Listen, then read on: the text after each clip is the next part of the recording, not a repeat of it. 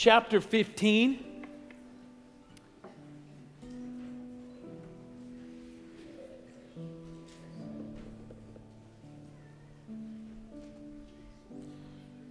Corinthians chapter 15. I want to say thanks to Joe for leading us this morning, doing a good job. Very appreciative of him and Kelly and all they're doing for our kiddos. And I think Carol and I said this the other day. We can hear Joe practicing every day and below us in his office. And we enjoy it. I love it because he does that 2 or 3 times a day. And you can tell he's worshiping and we're just glad that he's here. He's doing a great job, and so make sure you tell him that and encourage him and Kelly, okay? All right, 1 Corinthians chapter 15. 15:1. Let me now remind you, dear brothers and sisters, of the good news I preached to you before. You welcomed it then, and you still stand firm in it. It is this good news that saves you if you continue to believe the message I told you. Unless, of course, you believe something that was never true in the first place. I pass on to you what was most important and what had been passed on to me. Christ died for our sins, just as the Scripture said. He was buried, he was raised from the dead on the 3rd day, just as Scripture said. He was seen by Peter, and then by the 12. After that, he was seen by more than 500 of his followers at one time, most of whom are still alive, though some have died. Then he was seen by James, and later by the apostles. Just as, last of all, as though I had been born in the wrong time, I also saw him. For I am the least of all the apostles. In fact, I'm not even worthy to be called an apostle after the way I persecuted God's church. But whatever I am now, it is all because God poured out his special favor on me, and not without results. For I had worked harder than any of the other apostles, yet it was not I, but God who was working through me by his grace. So it makes no difference whether I preach or they preach, for we all preach the same message you have already delivered. All right, let's pray. Father, thank you for the day. Again, thank you for all you've given us. I pray that you be with us now as we look at this great text of Scripture. As I said earlier, Father, I pray that none of us think we're beyond the basics and that we remember today that sometimes the basics are just what we need. And so I pray today that as we look at that and as we proclaim the gospel, that we would be encouraged, that we would be strengthened. I pray that if there's anyone in here that doesn't know you, that today you would save them. And it's in your name we pray. Amen. So we have been in the book of Corinthians since January, all right? We're getting closer to the end. We'll be done the Sunday before Thanksgiving, and so I'm thankful for that. We'll do Advent. Joe and I have been working this week on outlining the book of Exodus, which we will start in January, and so we're going to spend a lot of time in Exodus coming up, which I can't wait to preach through because I think I got it timed out just right for Easter, so that's a really good deal. But we've been in the book of Corinthians, and if you remember, the Christians at Corinth had some serious problems. Like if you ever want to look around and think our church had problems, just read the book of Corinthians, you'll realize we're not that bad, right? Church is not that bad. All the little petty things that maybe we deal with from time to time, minor compared to what was going on in that church. The church was arguing over pastors. They had a man sleeping with his stepmother. They're suing each other in the courts. They're getting drunk at the Lord's Supper table. They were arguing over sexuality and gender roles. Their worship services had descended into just this kind of just complete chaos to which they thought was awesome. And then finally, starting in verse 15, or chapter 15, what we see is that there's one more issue that they're having a problem with. And that issue is the resurrection of Jesus Christ. And what we're going to find out really next week is that there were some people in the church that said either it didn't happen or there's other people saying that the resurrection of the dead has already happened. And so the final thing that Paul is going to address is going to be the resurrection. Now, the great thing about this book that I love is that if you look at the first 2 chapters, Paul opens the book with the gospel. He reminds them about Jesus Christ and Him crucified. Paul says, that's the message that I preach. That's the message that Apollo preached. That's the message that should be held high, is the gospel of Jesus Christ. And then everything flows out of that. And so Paul says, here's the gospel. Now, here's how the gospel addresses all these issues. And then right here in verse 15, before he jumps in to everything on the resurrection, Paul takes these 11 verses to put another bookend on the gospel and say, let me remind you one more time of the gospel. Let me show you how important the gospel is in dealing with all these issues and all of your problems. In other words, what Paul says is that we need to go back to the basics one more time, Corinthians. See, no matter what you do in your life, you can't ever get beyond the basics, can you? I mean, if you think about it, as if you're a coach, like, what do you do at the start of every summer or at the end of every summer? You go back to the basics for a few weeks to get the boys ready. You start basketball season, the same thing, right? We got to remember how to do a layup and shoot a free throw, right? We've got to do those things. If you're a teacher, you spend the first few weeks after summer break. What are you doing? Trying to remind them of the basics, trying to get them back in the swing of things. No matter what it is you do, you can't get beyond the basics. And sadly, as preacher types, we don't want to talk about the basics a whole lot of times. As preacher types, we like to get up here and we want to study really hard and pull something really deep and really profound out of the scriptures. And we want to blow your mind and make you go, wow, I've never thought about it that way before. Or, wow, that was really intellectually smart or deep. And sadly, we're a really insecure lot, and so we get our self-esteem from it, a little bit. But honestly, the basics are all that we have as believers. I mean, whether or not you're a believer in Christ or you're a new believer, or maybe you've been a believer for 25 years, I would suggest to you that you always need to hear the basics. You need to be reminded of the basics. And that's what these first 11 verses in chapter 15 are about. So look at verses 1 and 2 with me. Paul said, I would remind you, brothers or sisters, of the gospel that I preached to you, which you received, in which you stand, and by which you were being saved, if you hold fast to the word I preached to you, unless you believed in vain. So Paul says, I would remind you of the gospel. If you're a Christian, the biggest problem that you and I have is that we forget the gospel. We forget what Jesus has done for us. It becomes very easy for you and I as believers to slide over here into works righteousness and think that it's based on something I've done or my church attendance or the way I behave or the way that I act. And what Paul says is, no, remember the gospel. Remember what Jesus has done for you. If you're not a Christian, then what is the gospel? Well, the gospel is a Greek word. It's the Greek word euangelion, which means good news. And so if you're growing up in this Greek culture at the time, there were all kinds of battles going on at that time. Remember, Rome is ruling, and the way Rome ruled was by a sword. And so they're fighting all these skirmishes all the time. And so what would happen is they would send an army off to war. While they're at war, we don't have 24/7 news networks with the reporter in his helmet and his flak jacket on to tell you what's going on. And so you're back home wondering, okay, are our boys winning? Are they losing? Are we going to be okay? Or is this opposing army going to come get us? Are we going to be slaves to this opposing nation? What's going on? And in every single battle, they would designate one person as a messenger. And at the end of that battle, that messenger would run back to the city. And if they had won the battle, he would run to the town square and he would go, I have brought an euangelion. Good news. That a battle has been fought for you today, and that you will not die, but you will live. That you will not become slaves, but you will remain free. And the good news is you did nothing. They did it all for you. That's the good news of the gospel.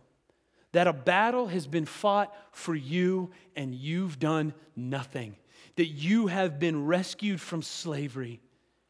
See, the good news that Paul's talking about is that Jesus Christ stepped down out of heaven and he became a human being. That our eternal God took on human flesh to identify with us. That he lived a life so that he could sympathize with us in every way, being tempted as we are, suffering as we do, yet he did all of it without sin. Then this Jesus died. He died taking our place and taking our sin away. And then 3 days later, he rose again. That's the good news that Paul's telling us about. That's the gospel. That the battle's been fought for you. That God loved us in Jesus. That God has dealt with our sin problem in Jesus. That God has conquered our enemy death in Jesus. And so before we move on, if you're not a believer, the question I need to ask you is, have you taken your stand on this gospel? Do you know Jesus? Have you believed in this good news? See, if right at this moment where you sit, you're not conscious of the fact that the gospel of Jesus Christ is the most wonderful, thrilling, exciting news that you've ever heard in your life, then you've never heard that message. Ever. You're standing on some approach to right and wrong, maybe some religious approach, but it's not the gospel. So unless you're conscious of the fact that a battle was fought for you by Jesus, then you haven't heard the message. You haven't gotten it.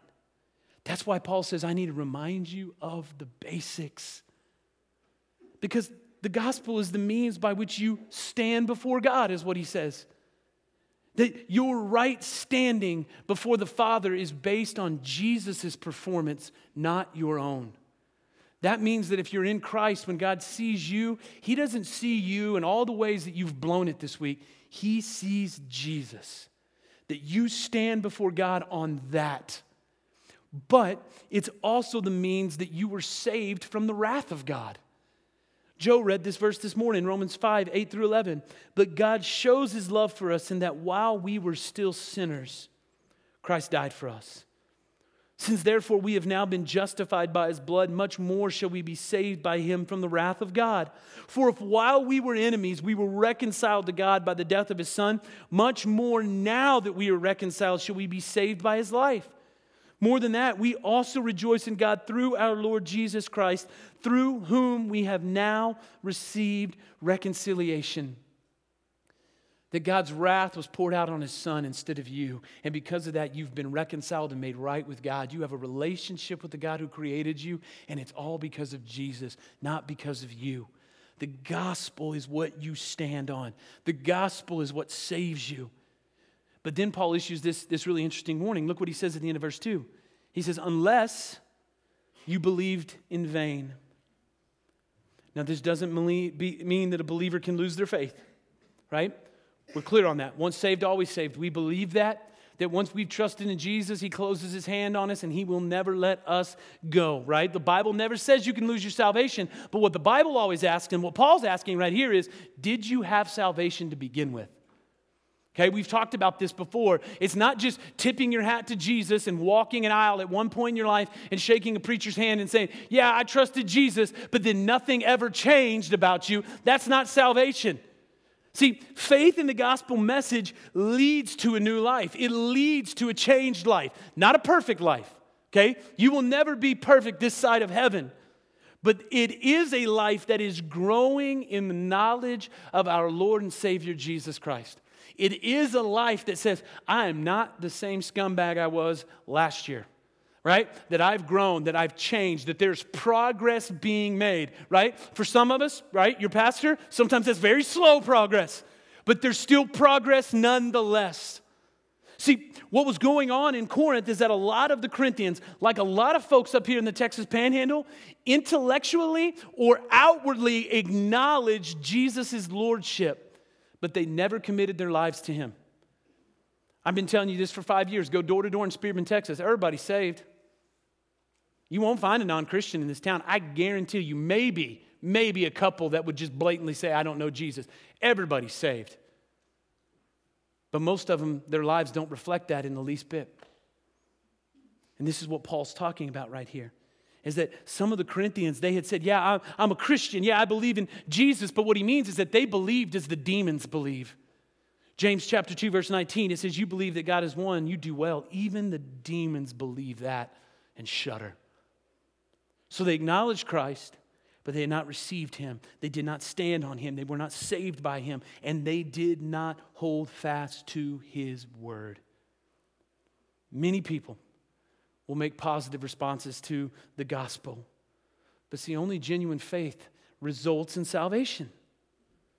So see, what Paul's doing right here is hitting hard. What he's saying is, was your conversion genuine? Did you really know Jesus, or was it all outward? Did you get really emotionally worked up at a church camp or at another service at one time and didn't really know what you were doing, and you just went down and you cried and you shook a preacher's hand? Or did you really trust Jesus? In other words, where are you standing right now? Are you standing on the gospel? And if you would tell me yes, then my question is your life different? Has there been growth? Again, you're not perfect, but you're changing and you're becoming more like Jesus. Folks, this is the most important question you'll answer in your life. Are you standing on the gospel, or are you standing on something else? See, that's why Paul says this message right here is of first importance. Look at verse 3. Paul says, "For I delivered to you as of first importance what I also received, that Christ died for our sins in accordance with the Scriptures, that he was buried, that he was raised on the third day in accordance with the Scriptures, and that he appeared to Cephas and then to the 12. Then he appeared to more than 500 brothers at one time, most of whom are still alive, though some have fallen asleep. Then he appeared to James, then to all the apostles." So Paul says this message that I delivered was of first importance. And notice he doesn't say the Sermon on the Mount was of first importance. He doesn't say be a good person, that's of most importance. He doesn't say have the right political affiliation. That's not what is of most first importance. He doesn't say any of that. He says what's most important is the gospel, that Christ died for our sins in accordance with the Scriptures, that he was buried, that he was raised on the third day in accordance with the Scriptures. So in other words, what Paul wants you to know is that what he's preaching is not something he made up. It was something that was God authored. It was something that was the plan from the beginning of history, that for hundreds and thousands of years, the Bible, that God was foreshadowing and eagerly anticipating the coming of Jesus. So let me show you what I mean. After Jesus rose again, he met two men walking to a town called Emmaus, and in Luke chapter 24, verses 25 through 27, this is what it says. "And he said to them, 'O foolish ones and slow of heart to believe all that the prophets have spoken. Was it not necessary that the Christ should suffer these things and enter into his glory?' And beginning with Moses and all the prophets, he interpreted them in all the Scriptures, the things concerning himself."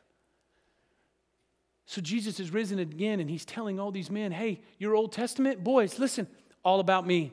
The whole thing, from beginning to end, was pointing to me. That I was a better Adam. That I was a better Moses. That I was a better David. That I was a better sacrificial lamb. I was a better temple. All of that was pointing to me, boys. Before he died, he responded to unbelieving Jews asking for a sign that he was God by telling them this in Matthew chapter 12, verses 39 and 40. Jesus speaking, he answered them, "An evil and adulterous generation seeks for a sign, but no sign will be given to it except the sign of the prophet Jonah. For just as Jonah was 3 days and 3 nights in the belly of the great fish, so will the Son of Man be 3 days and 3 nights in the heart of the earth." That story, Jonah, it was all about me too. Right? That Jonah was in the whale 3 days, but then that fish spit him out, and it was almost like a resurrection. And Jesus was saying that story was trying to tell you that I'm coming, that I'm a better Jonah, I'm a better prophet. All about me. After Jesus went back to heaven, the Apostle Peter, preaching his very first sermon, quoted Psalm 16. And in that psalm, he said, guess what? It's all about Jesus. Paul, before King Agrippa in Acts 26, said this. He said, "To this day, I've had the help that comes from God. And so I stand here testifying both to small and great, saying nothing but what the prophets and Moses said would come to pass, that Christ must suffer, and that by being the first to rise from the dead, he would proclaim light both to our people and to the Gentiles." Paul's saying again, Old Testament, all about Jesus. It said this would happen. It happened. Jesus, Peter, Paul, all quoted or referred to the Old Testament passages of Genesis 22, 8 and 14, Psalm 16, 8 through 11, Psalm 22, Isaiah 53, and Hosea 6, 2, over and over again, trying to remind people that all of that was about Jesus Christ. The Old Testament told us exactly what was going to happen. So that's why Paul repeats the phrase according to the Scriptures twice, because he wants you and I to know that our authority is the Bible. That the Bible told us that Jesus would suffer, die, and rise again for our salvation. And if the Bible told us that, then we can know that it's true. But not only did the Scriptures tell us that Jesus would die and then rise again, Paul says, guess what? After he did, people saw him alive. 1 Peter, the leader of the disciples, who, if you remember, was a bit of a coward. He denied Jesus 3 times before his execution. He lacked courage. But then once he saw Jesus risen from death, something happened to Peter. Peter changed. Jesus spoke to him, reinstated him, and Peter was transformed into a bold, courageous man. He wrote 2 books of the Bible. He was crucified upside down for refusing to deny that Jesus was the Lord. That only happens because of the power of the resurrection. But then Jesus appeared to other disciples, is what Paul says. In John chapter 20, verses 19 through 20, it says, on the evening of that day, the first day of the week, the doors being locked where the disciples were for fear of the Jews, Jesus came and stood among them and said to them, peace be with you. When he had said this, he showed them his hands and his side. Then the disciples were glad when they saw the Lord. But then Paul tells you one more thing. He appealed to also 500 brothers at one time. Now, we don't know what this was. The Scriptures doesn't tell us what this was, but we know it was probably a huge public event. And so what Paul is saying is that, guess what? That was barely 20 years ago. A whole bunch of those people are still alive. Don't believe me? Go ask them. They saw him. They can testify that Jesus had risen again. But then here's the greatest piece of evidence to me. It says that he appeared to James. James was Jesus' half-brother. Jesus had 2 brothers, James and Jude. And while he lived, they didn't worship him as God. In fact, they thought that Jesus was just a little bit crazy. In John chapter 7, verse 5, it says, for not even his brothers believed in him. Now, I don't know if you have older brothers, right? I am the oldest out of 6, and I can tell you right now, it's good being the king, okay? When you're the big brother, right? Mama loves big brother. Big brother gets all the attention. Why can't you be more like your big brother? Big brother gets all the new clothes. You get the hand-me-downs, right? I loved that. Going, I don't need these old rags anymore, boys. Here you go. So if I were to walk into my house with my 6 siblings and be like, hey, boys, girls, I'm God. I can tell you what would happen. My siblings would go, you think you are, buddy. You're not, right? And I'm sure that was something that was going on with James and Jude. But listen, when Jesus rose from the dead and he appeared to James and Jude, something happened. They were transformed and became Christians, and they worshiped their half-brother Jesus. And so his brothers would tell you, yeah, it's true. We lived with him. He never sinned. It was annoying. It was so frustrating. We couldn't catch him in anything. We saw him die. We went to the funeral, and we saw him rise again. That's our brother. He was God. He came from heaven to live without sin, to die and take away sin, and he rose to prove that he was God. Both brothers became pastors, wrote books of the New Testament. I mean, what would it take for someone to worship their brother as God? I would say that it took extraordinary evidence. And what Paul is saying is that they had that because Jesus was alive. But then in verse 8, Paul lays out the last little bit of evidence right there. He says this. I got to find my water. Hold on here.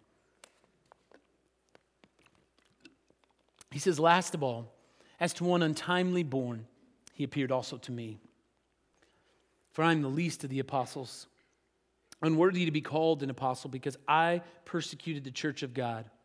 But by the grace of God, I am what I am, and his grace towards me was not in vain. On the contrary, I worked harder than any of them, though it was not I, but the grace of God that is within me. Whether then it was I or they, so we preached, and so you believed. So what Paul says is that he was not among the original apostles. He was not among the 500 witnesses. He was an unbeliever. He was a persecutor of the church. He was the last person to see the risen Jesus. Paul was hateful. He was a violent unbeliever who persecuted the church of God. And in Acts chapter 9, the Lord shows himself to Paul on the road to Damascus. And what Paul says here, which I find very interesting, is that he says, he appeared to me, right? He appeared to me, in verse 8, last of all, as to one untimely born. That Greek word there for untimely born is the Greek word, it's ektroma. It refers to an abortion. It refers to a miscarriage, a premature birth. It refers to a life that is unable to sustain itself. It was used to describe a life without hope of divine intervention. What Paul is saying is that last of all, I was a life without hope of meeting Jesus Christ. I came too late to have been one of the 12. And so he's conveying the idea that before his conversion, he was unformed, he was dead, he was useless.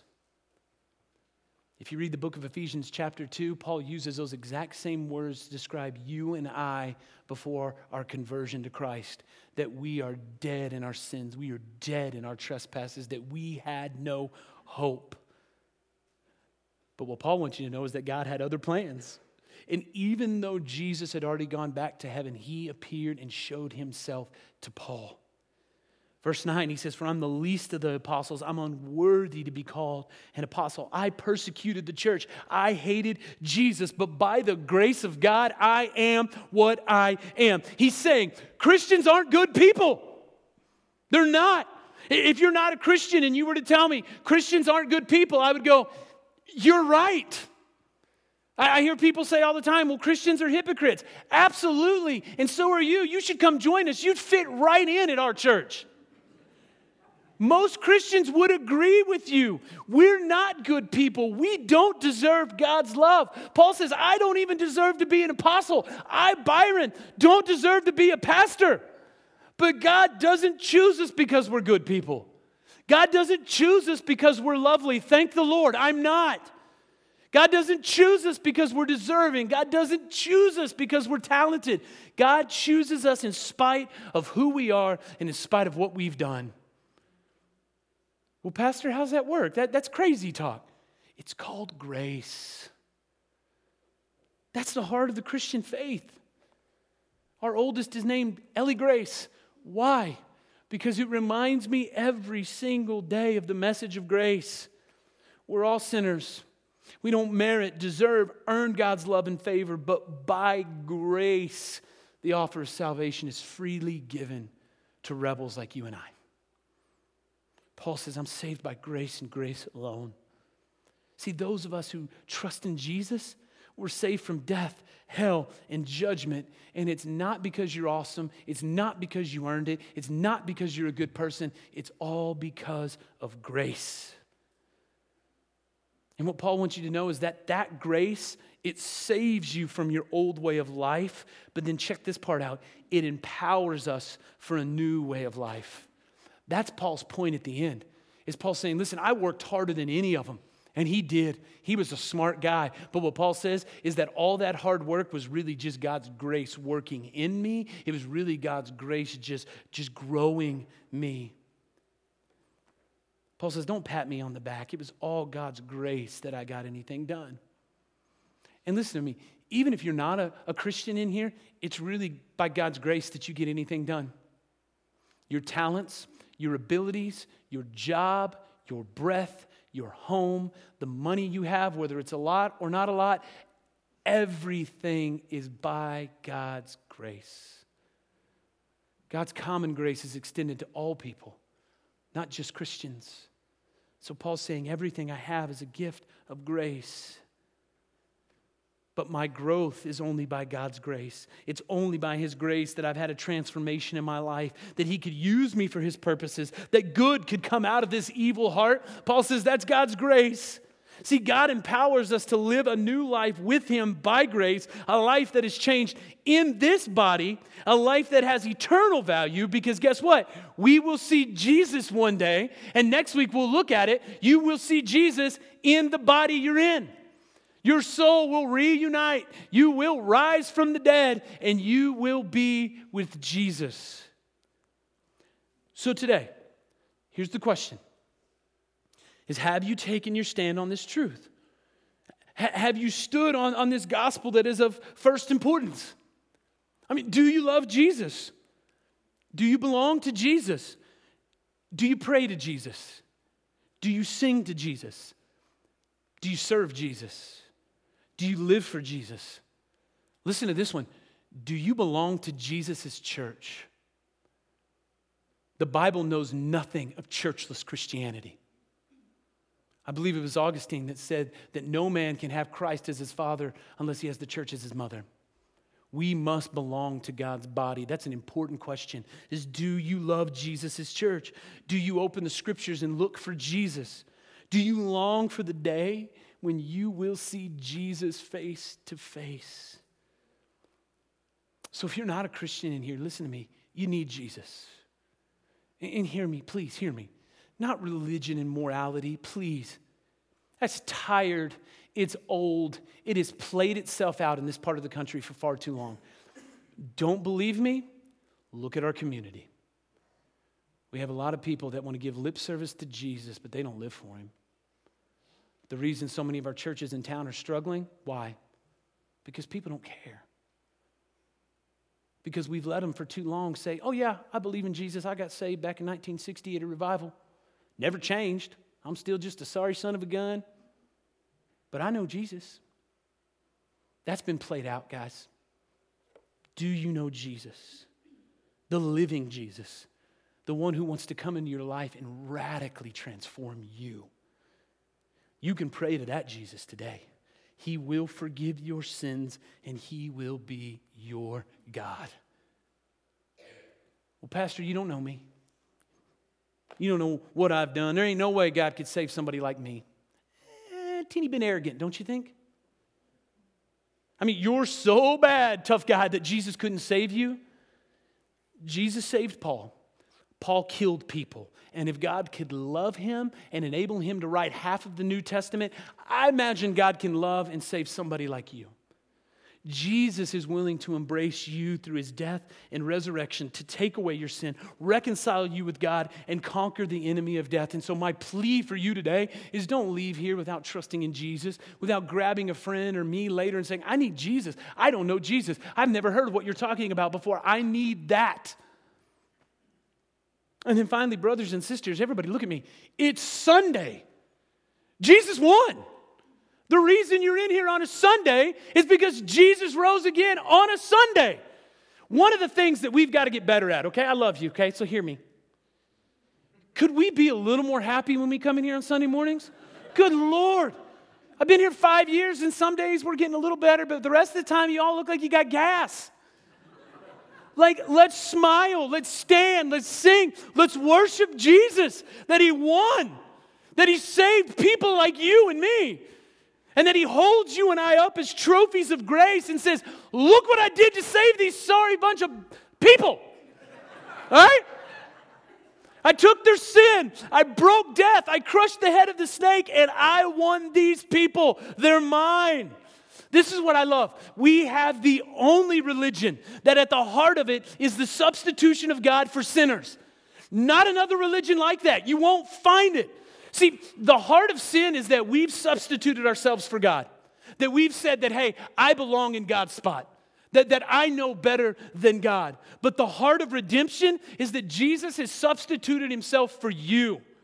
Sin is that we've taken what only God deserved. That we want the glory. That we want all the credit. Redemption says Jesus has put himself in our place and taken what we deserve.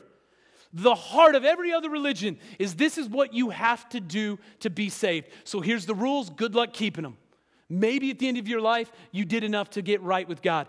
The heart of Christianity says, this is what has already been done for you. So rejoice.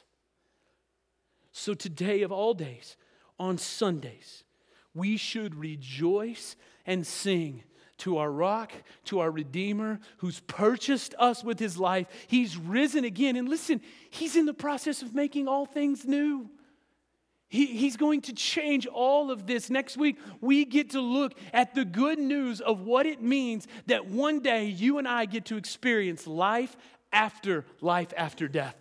It's going to be an amazing thing when Jesus splits the sky and he comes back to get us. Let's pray. Father, thank you for this day.